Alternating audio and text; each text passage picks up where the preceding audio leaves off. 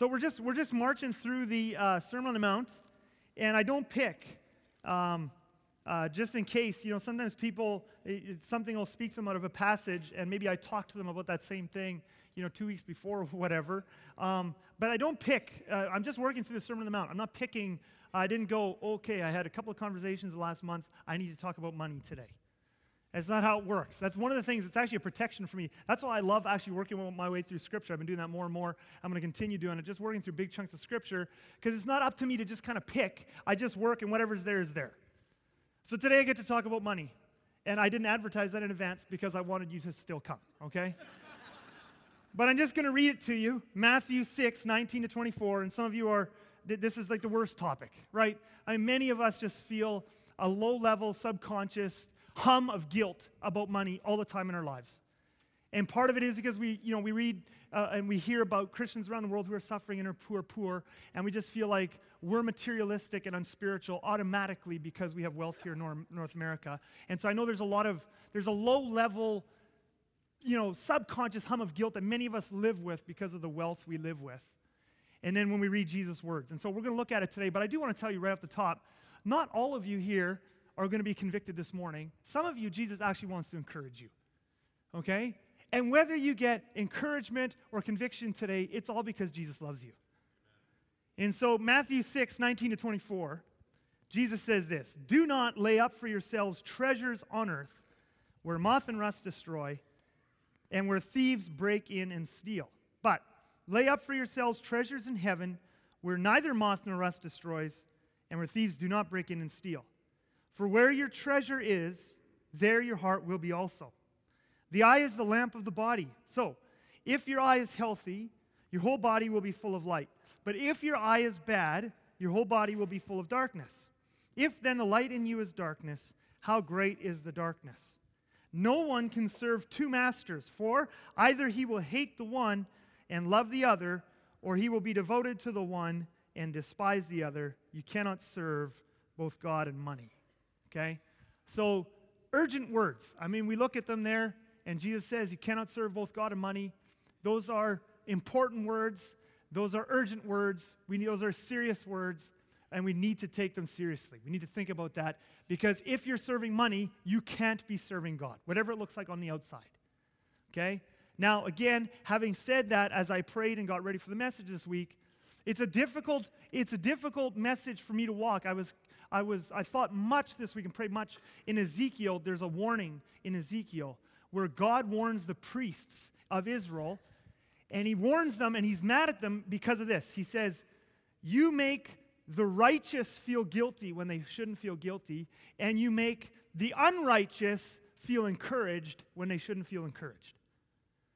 And so when I preach about money, what I said just before I read the passage is really true. I've been praying all week. Some of us automatically feel guilty when it comes to money, and some of you actually shouldn't feel guilty. And I'm trying to walk a fine line here today because there's these extremes teaching on money in North America. On the one extreme is the obvious one. You've got all these prosperity teachers and prosperity teachers who wouldn't call themselves that, but essentially live that and preach in such a way that it actually encourages people. It encourages Christians who have the love of money not to feel convicted about that and to continue living with the love of money. So you have that extreme. On the other extreme, though, you have a group of people and authors and pastors, most of whom genuinely, really passionately love Jesus. Some of them have a calling on their life to give away everything and live this, what's called a radical life. And so you've kind of got this group of guys. So you've got the prosperity teachers, and that's more obvious. We've talked about that lots here. But on the other side, you've got this other group of teachers, and they write books, and they're very popular because they actually do love Jesus, and they walk with Jesus.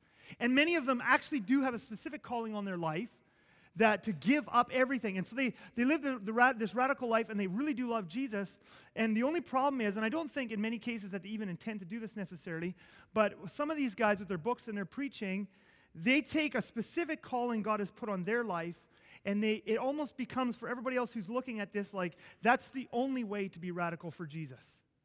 The only way to be radical for Jesus, the only way for us to live up to Jesus' words is for us to give away everything. So on the one side, we have this teaching that encourages people, the love, they can live with the love of money and they're not even bothered by it. On the other side, you have this kind of teaching and example that makes everybody think that the only way to be radical for Jesus is to give away everything you own. And actually, the truth is somewhere not in either of those camps. It's somewhere not in either of those camps. See, there's no one-size-fits-all rule. Don't we wish Jesus would have just given us a rule here? Like, don't we wish, especially when it comes to money, don't we wish he would have just given us a rule like, if you make more than $50,000 a year, you have to give it all away or you have the love of money. Some of you are going, well, I wish it was a little higher than 50. Whatever. Some of you are saying, I can live with less. But don't we wish he would have just given us a rule? Wouldn't that have made it easier? Like, if you have a house that's bigger than 1,500 square feet, you are officially in the love of money. If you're 1,500 square feet, you're good. And every 100 square feet less than that, you're more and more spiritual. See, we just love rules, don't we? Isn't that true?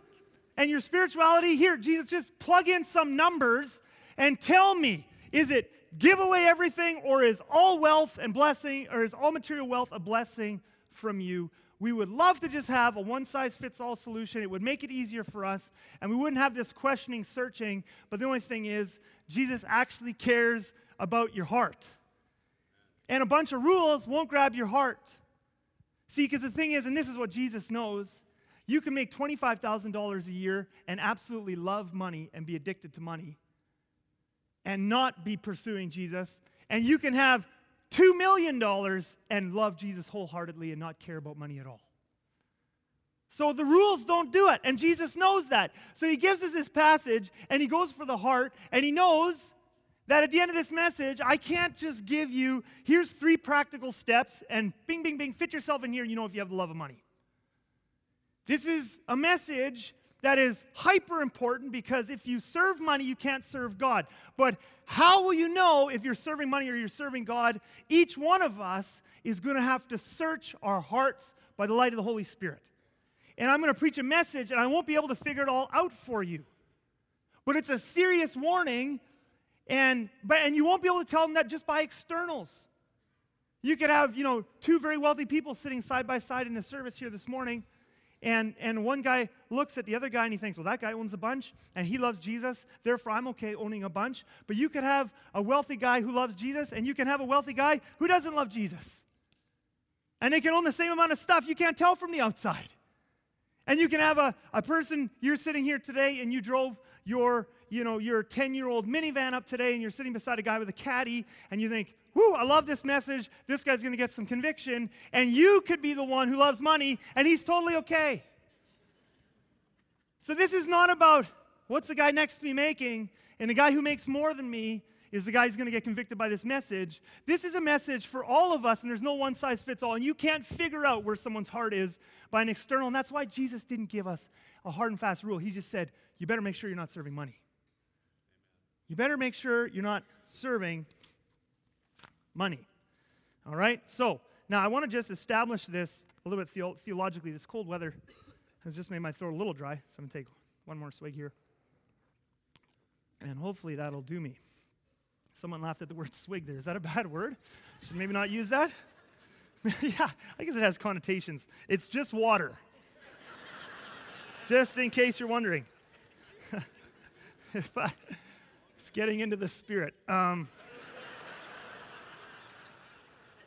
So I want to just establish this theologically, because a lot of us have this kind of built-up preconceived notion that Jesus was a radical, and he was a radical. But we have a wrong idea about what that means. And we've attached radical to owning nothing. That is one form of radical, and it is a legitimate form that Jesus calls some people to. But it is possible to be radical for Jesus and not have given everything away. And I want to just establish that for you theologically. I'll just show it to you in Scripture. Some of you are convinced. I actually talked about this a couple of years ago in a point in a message in True Spirituality, but it doesn't hurt to go through this again and again, because there's these preconceived notions out there, and certain people, the way they teach and write, they really hit that radical thing hard. They have a definition of radical. It's good to be radical for Jesus, but they have a definition of radical. It's too narrow. And so I want to show you a few examples.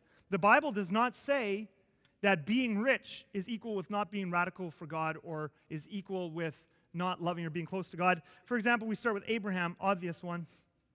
James 2, verse 23 says this, Abraham believed God, and it was counted to him as righteousness, and he was called a friend of God. Now, that's amazing because that's written in the Bible. So it's written under the inspiration of the Holy Spirit. It's true. God said in the Scriptures, Abraham's my friend. So you would think, according to the way some people have defined being a friend of God and being radical for Jesus, that the only way Abraham could be a friend of God is obviously Abraham must have given everything away and lived in poverty. And yet we find the exact opposite to be true. Genesis 13, verse 2 says this, now Abraham was not just rich, Abraham was very rich. Abraham was very rich in livestock, but not just in animals, but in silver and gold, in money. He had lots and lots of money. And yet, God said, Abraham is my friend. Can you imagine having God write that on your tombstone? That you were a friend of God. It doesn't get better than that. God says, he's my friend.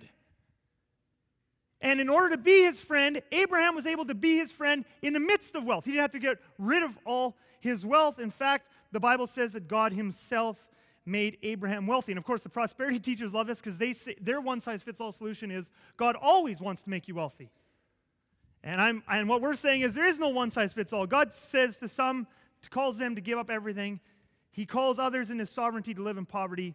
He calls some to be wealthy. All of us have to walk the walk that he is calling us to. But Genesis 24 says this, so he said, I am Abraham's servant. The Lord has greatly blessed my master, and he has become great. He has given him, that's God, has given him, that's Abraham, flocks and herds, silver and gold, male servants and female servants, camels and donkeys. So obviously, being rich does not mean automatically that you can't be close to God or that you are automatically, the fact that we here in the West are wealthier than other people around the world. Now, we'll talk in a little bit about that. That wealth can have some impact on us if we are not careful. But it doesn't automatically make you less spiritual than a Christian around the world who lives in poverty. And there's many other examples we could look at. How about Job? I just want to show you a couple because we have this idea, and it's promoted by different people. It's not even just the radicals. There's this whole other wing of the church, this liberal kind of hippie, for lack of a better word, wing of the church where, where they think Jesus would, if he lived here today, he'd drive a solar-powered car and eat local produced vegetables and blah, blah, blah, blah. And if you're rich, you're bad. Capitalist, you're bad. It's kind of a soft communism Christianity that's leaking in now. But nonetheless, it's out there. If you're rich, you're bad. Look what Job says, Job 1:1. There was a man in the land of Uz, what a great name, whose name was Job, and that man was blameless and upright, one who feared God and turned away from evil. So he was, imagine having, this is again written by the Holy Spirit inspired this. He was blameless and upright, and he feared God. Like, that is amazing. Can you imagine having that written on your tombstone, that you were blameless and upright, and that you feared God? And again, so we would think, according to some of what some Christians interpret what it means to be radical for God, you would think this man must have given away everything and lived in poverty. But again, we find the opposite just 2 verses later. It says this about this man who is blameless and upright and feared God. He possessed 7,000 sheep, that's a lot more than I have, 3,000 camels, 500 yoke of oxen, and 500 female donkeys, and very many servants, so that this man was the greatest of all the people in the East. So the greatest. He was the wealthiest, he was the most powerful, the most influential, all sort of stuff in his country, in his area. Okay, and yet, and we could go on and on. How about Daniel? We don't have to talk about Daniel. Daniel was at the highest place of government under the Babylonian superpower. He lived in the midst, he was living in the lap of extreme luxury. Daniel didn't live in some little cottage somewhere. He lived in palaces. He lived with everything he could ever want materially, and yet in the midst of that, he lived a fasted lifestyle. He prayed daily. He walked with God. Him too. The Bible does not say one negative thing about Daniel.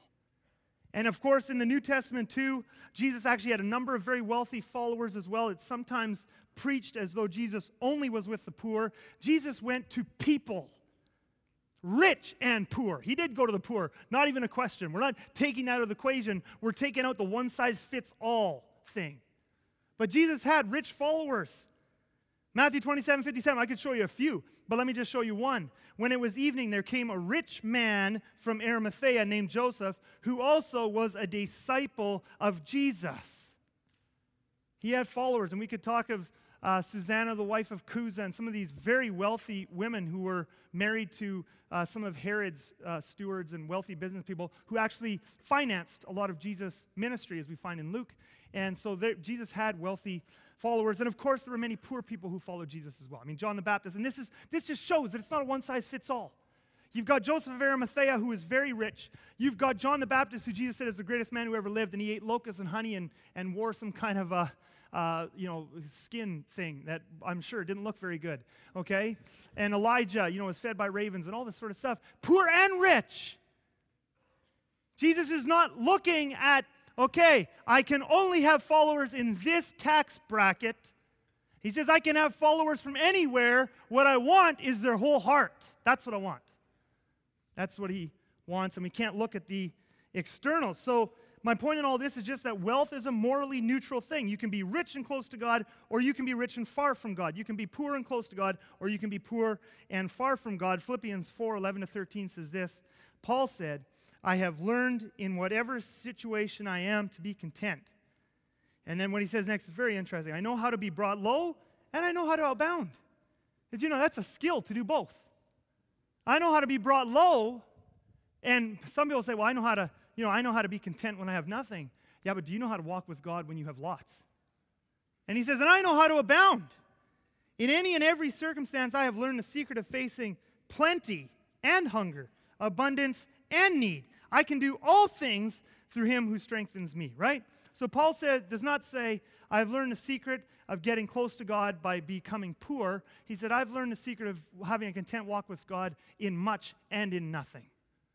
I've learned the secret of both. And so both can be done, okay? So wealth is morally neutral. So now I've set it up because my goal in this message is not just to put a false heap of guilt on everybody that anybody who drove a nice car here today or who has a big house automatically has to feel guilty because Jesus was a radical and you should be poor, okay?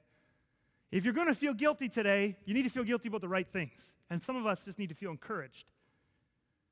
And so we go on from here. So wealth is a morally neutral thing. But now, having said that and set that up and put all the caveats in, I would be neglecting my duty as a pastor if I did not warn you about the dangers of loving money. See, the problem is not with having money. The problem is not with having riches. Abraham was very rich, yet he walked with God. The question is, can you do that? Daniel lived in the lap of luxury, yet he fasted and prayed and listened to God and served him with his whole heart. Can you do that? The problem is not with having riches, okay? The problem is with loving riches. Paul says this in 1 Timothy 6. We're just jumping on a little bit here, and then we'll get back into the Sermon on the Mount. But godliness with contentment is great gain, for we brought nothing into the world, and we cannot take anything out of the world. But if we have food and clothing, with these we will be content. Now that's an incredible statement right there. That should be true of all of us, wealthy, poor, wherever you are on that scale in between. Can you be content with food and clothing, with the basic necessities? And now look what Paul says next. But those who desire to be rich, okay? Those who desire to be rich. So I've gone through all the caveats here. Being rich, having riches, wherever you are on the scale of wealth. It's not wrong, but look what Paul says here. But do you desire? Is your heart set on being wealthy? But those who desire to be rich, this is a problem, fall into temptation, into a snare, into many senseless and harmful desires that plunge people into ruin and destruction. Those are sobering words right there. And Paul's not going to be wrong about this. He wrote under the inspiration of the Holy Spirit. Those who desire to be rich will plunge themselves into ruin and destruction. Verse 10, for the love of money, it's not money itself, it's the love of money is a root of all kinds of evils. It is through this craving that some have wandered away from the faith and pierced themselves with many pangs. Okay, so again, we saw Abraham walked with God in the midst of riches. So did Daniel, so did Job, Joseph of Arimathea. But the question is, can you?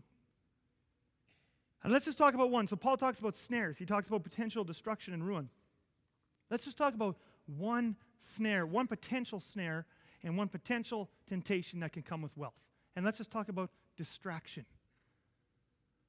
The more wealth you have, the more stuff you have, the more potential you have to be distracted from the things that really matter. Is that not true? I'm not saying you automatically will be distracted. Abraham wasn't. I know people in this congregation who love Jesus deeply and have lots of money. Okay? I'm not saying you will be distracted, but the more wealth you have, the more stuff you have, the more potential you have, the more tug you have, the more subtly and easily you can be pulled into that, and the more you have to be careful of. Okay? So let me just give you an example. Let's talk about having a boat. Okay? Before I say anything, it is not bad to have a boat. I'm just using this as an example. Some of you have a boat. Some of you are getting very fidgety. Let me just say this. If Abraham and David lived today, I'm sure they would have had boats. Okay? David would have had a sweet water skiing boat. He would have done crazy things on that, judging by what he did with his life. So, okay? So it's not bad to have a boat. But let's just talk about having a boat. The moment you have a boat, okay, the person who has a boat has more potential. You have two people who are just, the same. One person gets a boat, the other person doesn't have a boat. I'm not saying the person with the boat is automatically less spiritual. I've said that over and over again in this message. The more wealth you have does not make you automatically less spiritual. But what I'm talking about, Paul says, is that there are snares to wealth that you have to watch out for. The moment I own a boat, I now have increased potential to be distracted in my life. So, for example, the moment I own a boat, you compare the guy who has a boat to the guy who doesn't have a boat. The moment I buy a boat, I have automatically, right away, I have a bunch of things I have to think of, right? And it might not be tons and tons of stuff, but it's going to add up the more stuff I get, right? So that's the whole point.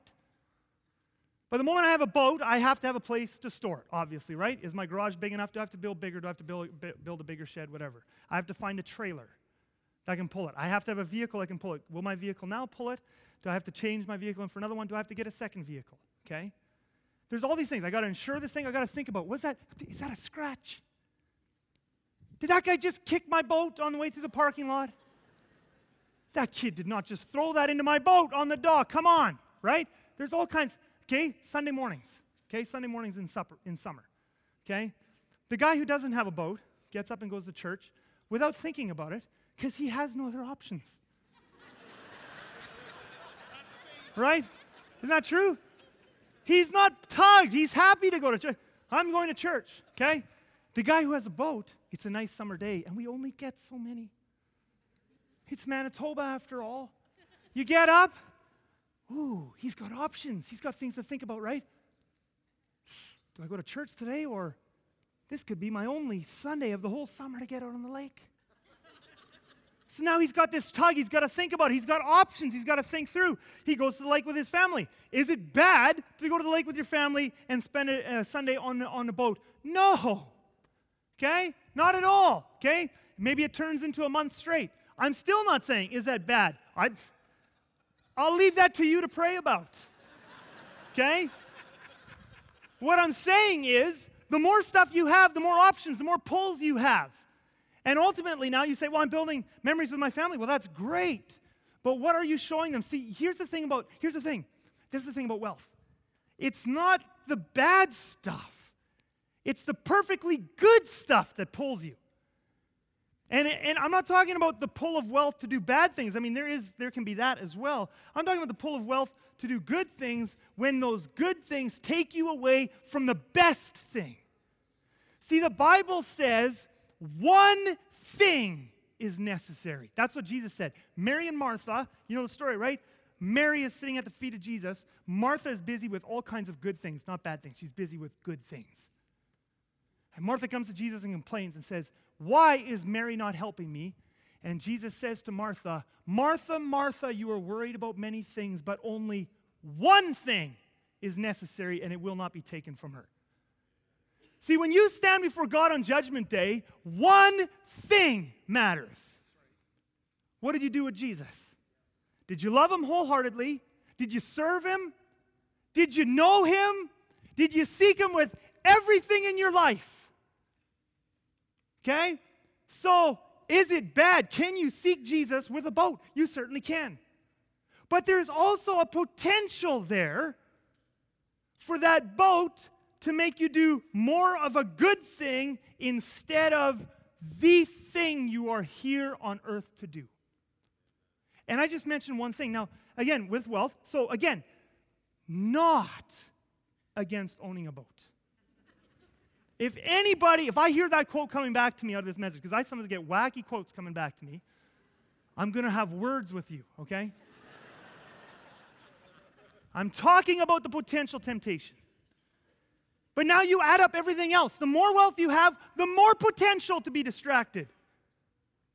Cottage, boat, trips, all these wonderful things. Each one, in and of themselves, very good, cool opportunities. But you add more and more and more, and you say yes to each and everything. And more sports to be involved in, and more of this to do, and more of that to do, and more. Your life is so busy, you don't feel bored. You don't have a chance to question, am I doing the best things, or is my life full of good things? And on Judgment Day, that is destruction. To have filled your life with good things as opposed to the one thing that really matters is destruction. Even work. See, and again, this is not the one-size-fits-all solution. I've been talking about it's not about giving it all. Abraham rich, and he walked with God. It's about, how are you going to do this? It's that if you have wealth, you have more potential to be pulled away. You have things to watch out for. But the person who's very successful, there's another tug that happens, right? And that is the tug to make more and more money without end. Isn't that true? The guy who's just got a whatever job, he makes $45,000 a year, $40,000 a year, whatever. He comes home in the evening, and he has no ability to make another $100,000 by just working a bit longer. So that $100,000 doesn't weigh on him at all. He has no potential to make it. He goes home, he enjoys his whatever, minivan. Maybe he doesn't. Maybe he has a contentment issue. I'll preach another message for him. But his mind isn't pulled. If I stayed a bit longer, I could make another 50 grand, 100 grand, 150. If I could take on this extra project more. The guy who has the potential to make more. Is it bad to work overtime? Not at all. There's different jobs, there's different situations. What's the right amount of overtime? What's the right amount of time with your family? There is no one-size-fits-all solution. But the guy who has the potential to make more, it's not that it's bad to work hard. It's not that it's bad to work long hours. It's not that it's bad to be productive. But he has this constant pull that never leaves him. I could take on another project. If I took on that extra project, we could actually go into a 2,000 square foot home instead of 1,800 square foot home. I just have to do a bit more work, and he's gone. And you're home till, is it bad to work till 7 at night or 8 at night? It's not bad, necessarily. But he has this constant pull. I can make more. How do you say no to money that's just sitting there? So we just grow and grow and grow. We think, if the potential is there, I should just do it. We automatically just think we should do it. And then the next thing you know, your kids are 18 and they're out of the house, and you realize with deep pangs of regret that you did not spend as much time with them as you should have or could have. And you realize you didn't model for them. Serving in the church, you say, are you saying it's bad? I'm not saying it's bad. But the pull is there, and if we don't watch where that pull is, Jesus says, you can't serve money and God. So where is that line? Where's the point where you crossed it? It's not the same for all of us. We each have to seek God, but my point of preaching this is, why do we just blindly go down that trail? We just blindly go. Paul says there's actually snares that go with wealth. Actually, maybe you don't need to bring home $350,000 this year. Maybe you could come home at 6, and that means you actually have to say no to some things in the business. Or maybe you actually have to take some of the money you're making and hire some extra good people so you can come home and be home at supper. They did some studies in the last 15 years. They've done a whole bunch. And anybody who wants these, by the way, I'll send them to you during the week. Glad to. They did a bunch of research the last 15 years. They find that, and I've actually talked about this more in other messages in the past, but Families that eat dinners together 5 times a week makes a massive difference with the kids. Massive. These aren't even just Christian studies. Secular and Christian. 5 dinners a week. Massive difference with the kids. Massive differences in lower levels of obesity, depression, suicide, better grades, better emotional connectedness to mom and dad, better spiritual health, physical health, mental health, all kinds. You name it, eating 5 dinners together a week. And of course, the magic thing is not dinner. It could be lunch, breakfast. And what is it, 5? And I only get 4 and I feel real convicted, or 3. I'm not even promoting it. It's not a one-size-fits-all, okay? I'm going to say that 1,000 times in this message. But 5, the point is, there was something about the way God made it when a family sits down and eats together and talks together, not in front of the TV either. The magic isn't, hey, we ate together 5 times this week and you didn't say a word to each other. Then just go back to work. But the families that ate together 5 times a week, huge, huge difference with the kids. Massive. So instead of unthinkingly see wealth, you got this tug, and you always say yes to the tug, because you say, well, I could just make that extra more. I can make more. And the point is that there's a snare here that we have to watch out for. We have to pray about it. Lord, what are you saying? Maybe I don't have to grow my business as big as it will possibly go. And whatever works, again, there's certain jobs I know you can't be home for supper. This is not about guilt. You got to pray about your own thing. You're on the truck or you're some other business. You can't be home in all those dinners. You got to pray about it. The principle is God made it. The family's got to be together. And there's something about eating together and talking together that does something. Then you figure it out with God what it is. Or maybe God says to you, maybe you need to work less. That's my point, is we don't just blindly pick all the money we can get, because good can take the place of best. Good can take the place of best. And that's why this next verse. Did you know the Bible sometimes talks about wealth as being a burden rather than a blessing? We always assume wealth is a blessing. We always assume, hey, I got an opportunity to make more. I got an opportunity to take a job that's more. I got an opportunity to take this project more. And thank you, you're blessing me. Did you know that the Bible sometimes talks about wealth as being a burden rather than a blessing? I want to read these words, and you've seen them many times before, but in the context of this message of the Holy Spirit, I think it's going to hit many of you in a new way. Matthew 19, 23 to 24. And Jesus said to his disciples, "Truly I say to you, only with difficulty will a rich person enter the kingdom of heaven." Truly, just let that sit there for a second. I've already told you it's not bad to have wealth. Abraham, Daniel, Job, many others. And I know people here in this church, they have wealth and they love Jesus. But I want you to take seriously the words of Jesus right here in this verse. And by the way, don't just think of the guy next to you who has a nicer car than you. There are many people in this world who would think any of us here is wealthy. And Jesus says this, "Truly, I say to you, only with difficulty will a rich person enter the kingdom of heaven." He's not joking there. He's actually not joking. Again, I tell you, it is easier for a camel to go through the eye of a needle than for a rich person to enter the kingdom of God. Jesus does not say, "Blessed are you who are wealthy." He says how difficult it is for you who are wealthy. This is why, we've talked to some of the underground church leaders in different places around the world, and they have sometimes told us, they said, don't pray that we're going to have wealth like you guys over there, because that brings a bunch of challenges that affects you in your churches. They don't even envy us of our wealth. And there's some of you here today, you have lots of money. I don't envy you a bit, especially those of you with kids, because it actually brings with it a whole bunch of challenges. There are some things that are easier for you because you have money, but there are some eternal things that are a lot harder. How do you raise a kid that's humble, that sees their need for Jesus, that just desperately needs Jesus, when they have everything they want? I'm not saying it can't be done. I've seen it done. People in this church have done it. But it's a lot harder. the more you have, the more that pull is there, the more you have to be careful of and vigilant of how difficult it is for a rich person to enter the kingdom of heaven. So we come back to the Sermon on the Mount. Do not lay up for yourselves treasures on earth, Jesus says. Do not lay up for yourselves treasures on earth where moth and rust destroy and where thieves break in and steal.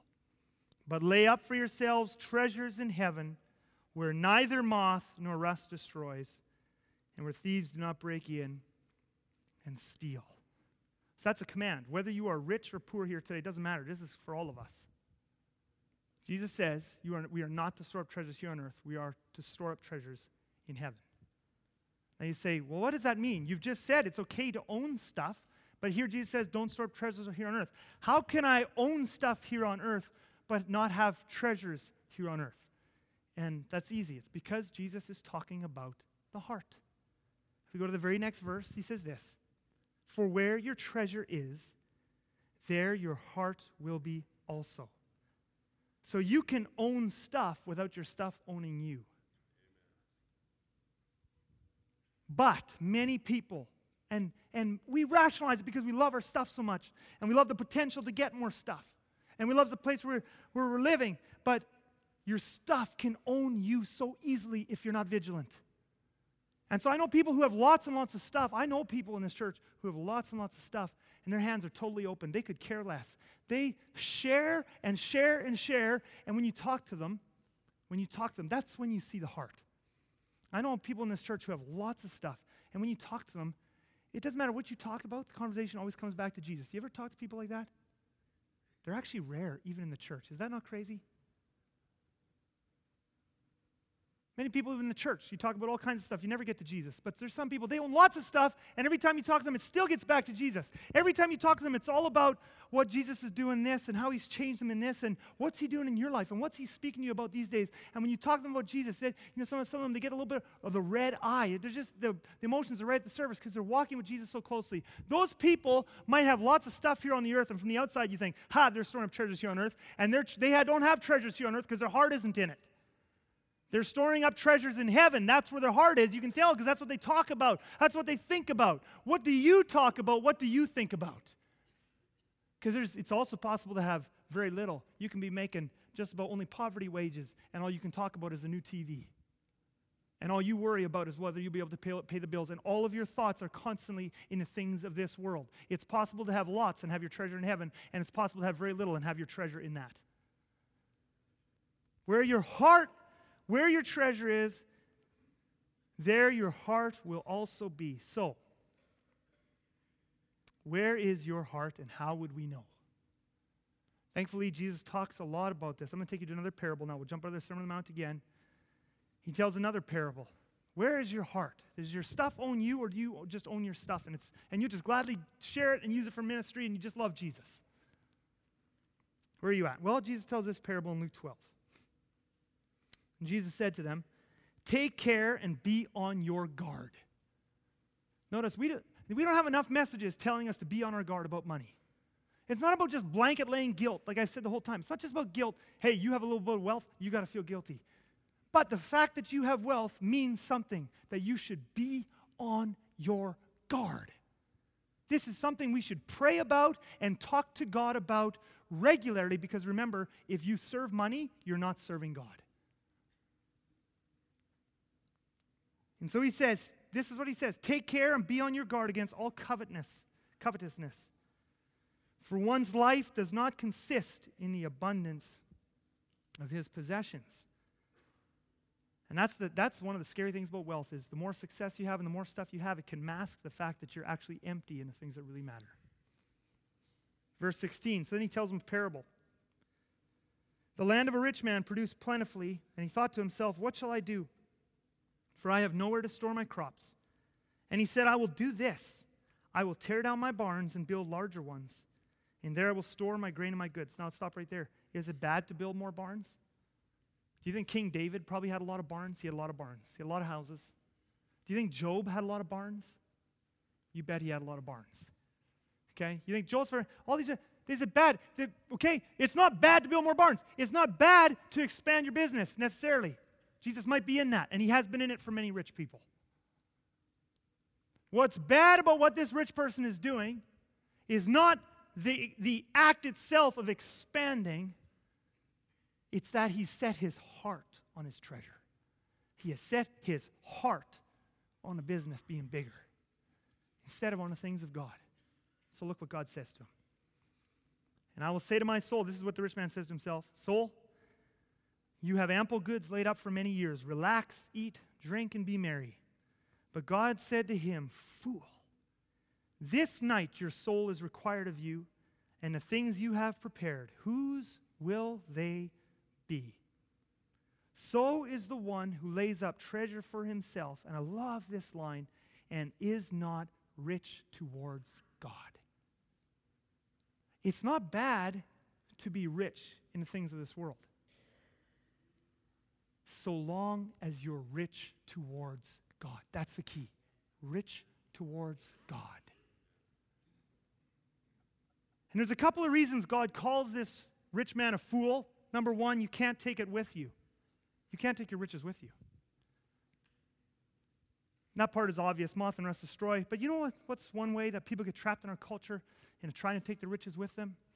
They set their heart on making a better life for their kids financially. Isn't that true? They set their goal. Why are you working so hard to make all this money? Because I want to give my kids a head start in life. You want to give your kids a head start in life? What you mean is you want to give them a head start financially. That's not the same thing. Giving your kids a head start financially is not the same as giving them a head start in life. Do you remember what Jesus said in Matthew 19? How difficult it is for a rich person to enter the kingdom of heaven. Have you ever stopped to think that by working so hard and setting your heart on passing on this financial legacy to your children, that you might actually be making their entrance into the kingdom of heaven, their success in the kingdom of God, more difficult for them? You say, Chris said we're not allowed to pass on stuff to our kids after we die. No. You're a parent. You want to pass something on, of course. Pass it on to your kids instead of the government. All the government will still take their cut. But have you even prayed about it? Is that what your heart is on? See, the whole point is, where's your heart?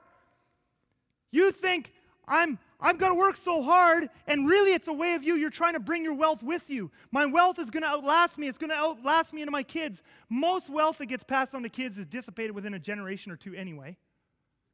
But even if it does pass on, you are passing on to them. You think, I'm giving them a head start in life, they're going to have a better life. Nothing you can pass on, no amount of wealth you can pass on can make their life better in the things that real count, because you can't buy anything eternal with money. So your heart is set on, I'm going to pass on my wealth to my kids. I'm going to make my kids have a better life than me. What your kids need is a spiritual legacy, not a financial legacy. Hundreds of millions of Christians die without passing any kind of physical wealth onto their kids, and guess what? They do okay. They do okay. You say, well, how do they make it? They pray. They work hard. Prayer is good. Working hard is good. You can't pass on anything eternal to your kids with wealth. I'm not saying it's bad. I'm not saying you should not pass anything on to your kids. What I'm saying is, if that's where your heart is, even that is foolish. You can't keep it. Everything you earn materially, you cannot keep. And even passing it on to your kids, you cannot keep it. In fact, you may hinder them spiritually, because Jesus said how difficult it is because for a rich person in the kingdom of heaven, because you might be passing on a big lump of distractions that will keep them from ever learning how to pray and fast and call out to God with everything that's in them. So have you even prayed about that? You're just unthinkingly going down this path. I'm going to pass on all kinds of stuff to my kids. I'm going to give them so many opportunities. Have you ever actually prayed about that? Is that what Jesus wants you to do? Because it's foolish to store up treasure here on earth, because material wealth can mask spiritual poverty. So what does it mean to be rich towards God? Let me just give you a couple of practical things. And this will be on a weekly challenge, which I won't have time to give you today, but it'll be on Facebook. We'll send out an email. But these are some questions. You don't work through all these in one day either. This is you spread it out. But we have to be rich towards God. What does it mean to be rich towards God? It means to be rich in our relationship and our experience of God. So are you rich towards God? That's what matters. You might be rich in stuff. It's not necessarily bad as long as you're rich towards God. What does it mean to be rich towards God? Rich in your relationship and experience of Him. Well, we can ask ourselves some questions. Do you talk to Him regularly? If I don't talk to my spouse regularly, I'm not rich in my relationship with my spouse. Yeah, but I've been a Christian for 30 years. If you don't talk to God regularly, you're not rich in your relationship with Him. Which brings up the next point. Do you hear from Him regularly? Because if I don't listen to my wife regularly, I'm not rich in my relationship with my wife. So can you open up your journal or your phone or whatever you keep it in? But can you open up your journal, and if someone came to you today and said, show me what God's been speaking to you about this past year, this past month, this past week. Do you have stuff? Or is it kind of like, blah, blah, blah, well, I believe in the theology of God speaks, but now that you mention it, I guess I haven't really heard it. Are you rich towards God? If all you have is a theory of listening to God, and you have no experience of Him speaking into your life? I'm not talking about big things. Everything has to be a big experience. I had a big experience with God recently. Hallelujah. Wow. No.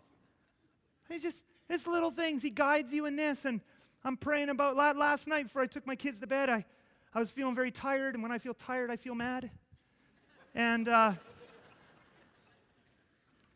had wanted to do some devotions with the kids. I knew if I do devotions with them in this state, it's going to break everything in Stefan's messages about belonging.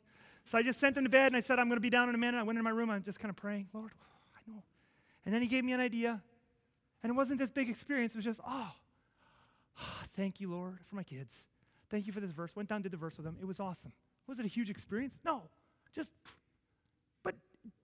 Are you rich in your relationship with God? Do you have a relationship with Him? If you do, you have things He's speaking to you about and things He's showing you. Big, small, little.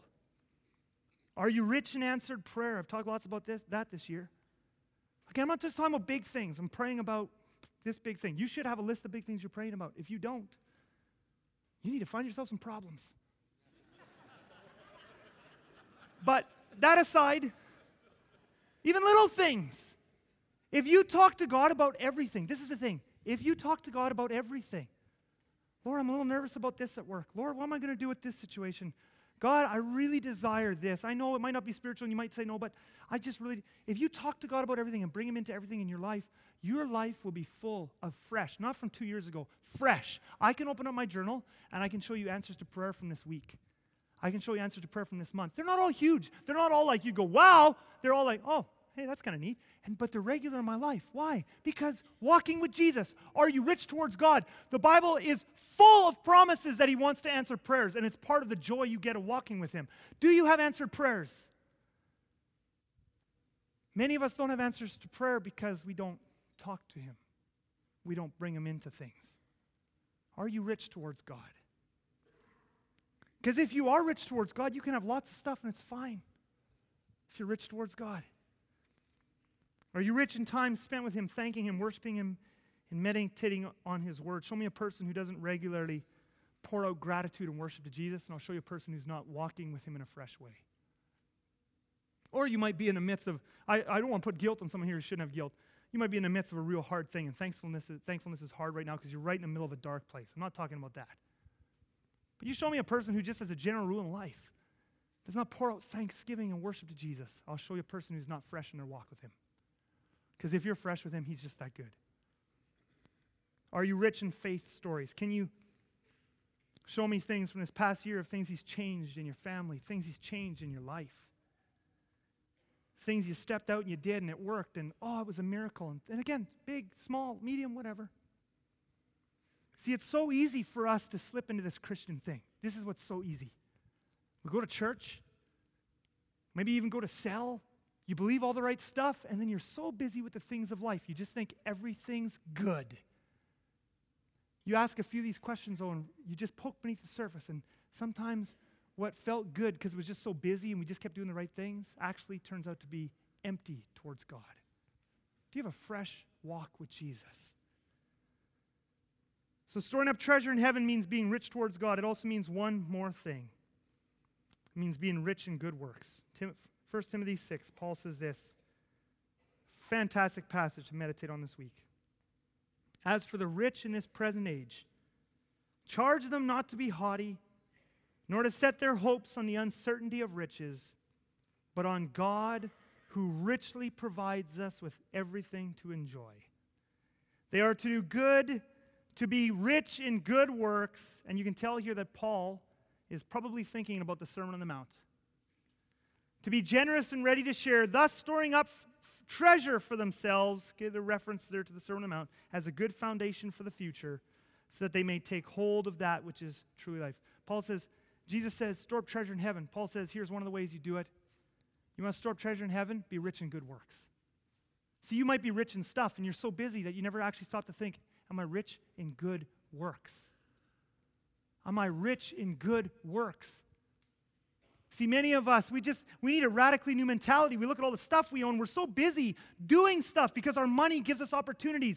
My money gets me an opportunity to be involved in this and to do this and to do that and to go there. And we're so busy doing all the stuff that our money gives us opportunities to do that we never stop to think that the only thing that really matters is storing up treasure in heaven. And the way I do that is not by going everywhere and doing everything and being busy with everything, but by doing good works that advance the kingdom. We need a radically different mindset that stops looking at our money as a way to bless ourselves. The counterintuitive thing is, every cent of my money that I spend on myself, I lose for eternity. Not that it's bad, but it just doesn't stay for eternity. And every cent I refuse to spend on myself, everything I say no to, and instead I use it to bless others, to advance the church, to advance Jesus' kingdom, I get it back forever. Jim Elliot, my favorite quote all time, I think. He is no fool who gives what he cannot keep to gain what he cannot lose. Is that not good? He is no fool who gives what he cannot keep to gain what he cannot lose. And Jim Elliot later gave his life for the gospel. He lived it out. He is no fool who gives what he cannot keep to gain what he cannot lose. We need a radically new mindset. We have this mindset of all this stuff I earn is for me. And then out of my extra, I have a little bit of extra time when I'm not doing all this stuff that my money gives me opportunity to do. So out of that extra time, I'll serve a bit here, God, and I'll give a little bit extra here to God. And that is not how you store up treasure in heaven. We need to flip that upside down, and it's, Lord, I want to store up treasure in heaven. I want to give to you, to your kingdom, of my resources and my time. Do you know what God is calling us to? Do you know what is needed in these last days? I mean, the job of church renewal is massive. What's needed in Uganda, what's needed in Cuba, what's needed for summer camp, hundreds of kids every summer to disciple them. The 1,100 kids we have here every Sunday morning that we've got to minister to. The task ahead of us is massive. It's going to take massive amounts of resources. It's going to take massive amounts of service. It's going to take massive amounts of heart and love and blood and sweat and tears. And it's going to take a radically different mindset where we don't start with, I'm so glad God has blessed me with all this stuff for me. To where I flip that upside down and I say, I don't want to lose my treasure forever. I want to store up treasure in heaven and get rich, real rich. So I'm going to give till it hurts. I'm going to pass on to my kids a spiritual legacy, showing them what it means to give and give and give and give until I don't always get everything I want. And I'm going to show my kids how to serve and serve and serve and serve and serve and serve until sometimes I don't get to do everything I want. And out of the extra I have, I'll spend that on myself, but I'll give first to God and to His kingdom. He is no fool who gives what he cannot keep to gain what he cannot lose. I want you to bow your heads with me. And I've got a whole weekly challenge that you can work through in your devos during the week. It's too big to do in a message. But I want you just to close your eyes. And I want to ask the Lord, what's one thing you want me to take out of this message today? You cannot serve both God and money. What is one thing? Lord, and He's not going to condemn you. He's not going to give you something hopeless. Some of you, he's going to encourage you. You need to accept that encouragement. Some of you, he's going to say, keep going. You're doing exactly what you need to be doing. Some of you, he's going to say, changes are needed. But he'll give you hope in that too. But I want you just to bow your head. I'm going to ask you just one question. We're just going to listen. And then I want you just to write down or put it on your phone or whatever. Just write down whatever he shows you. I want to ask the Lord this question. What is one thing you want me to take from this message today? Just write down whatever he shows you. What is one thing, Holy Spirit, you want me to take from this message today?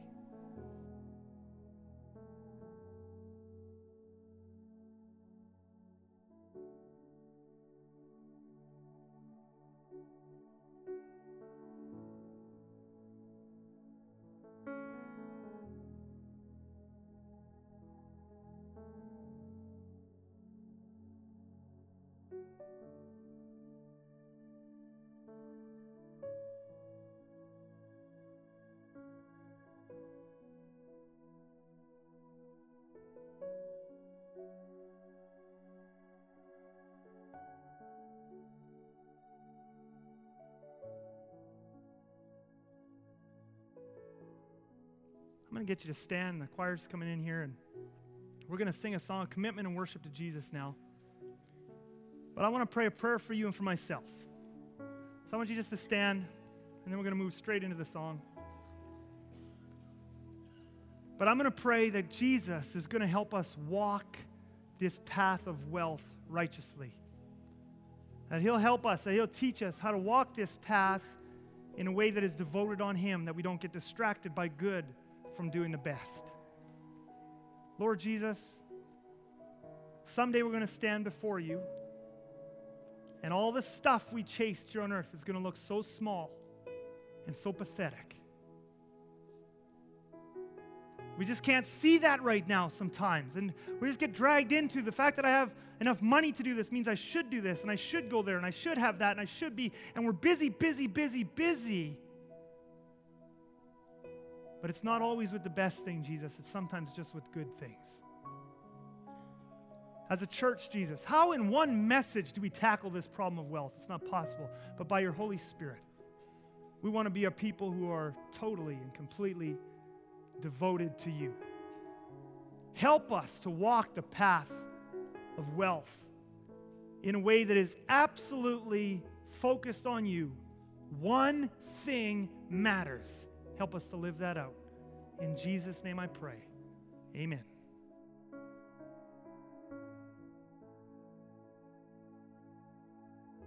Thanks for listening to this message from Southland Church.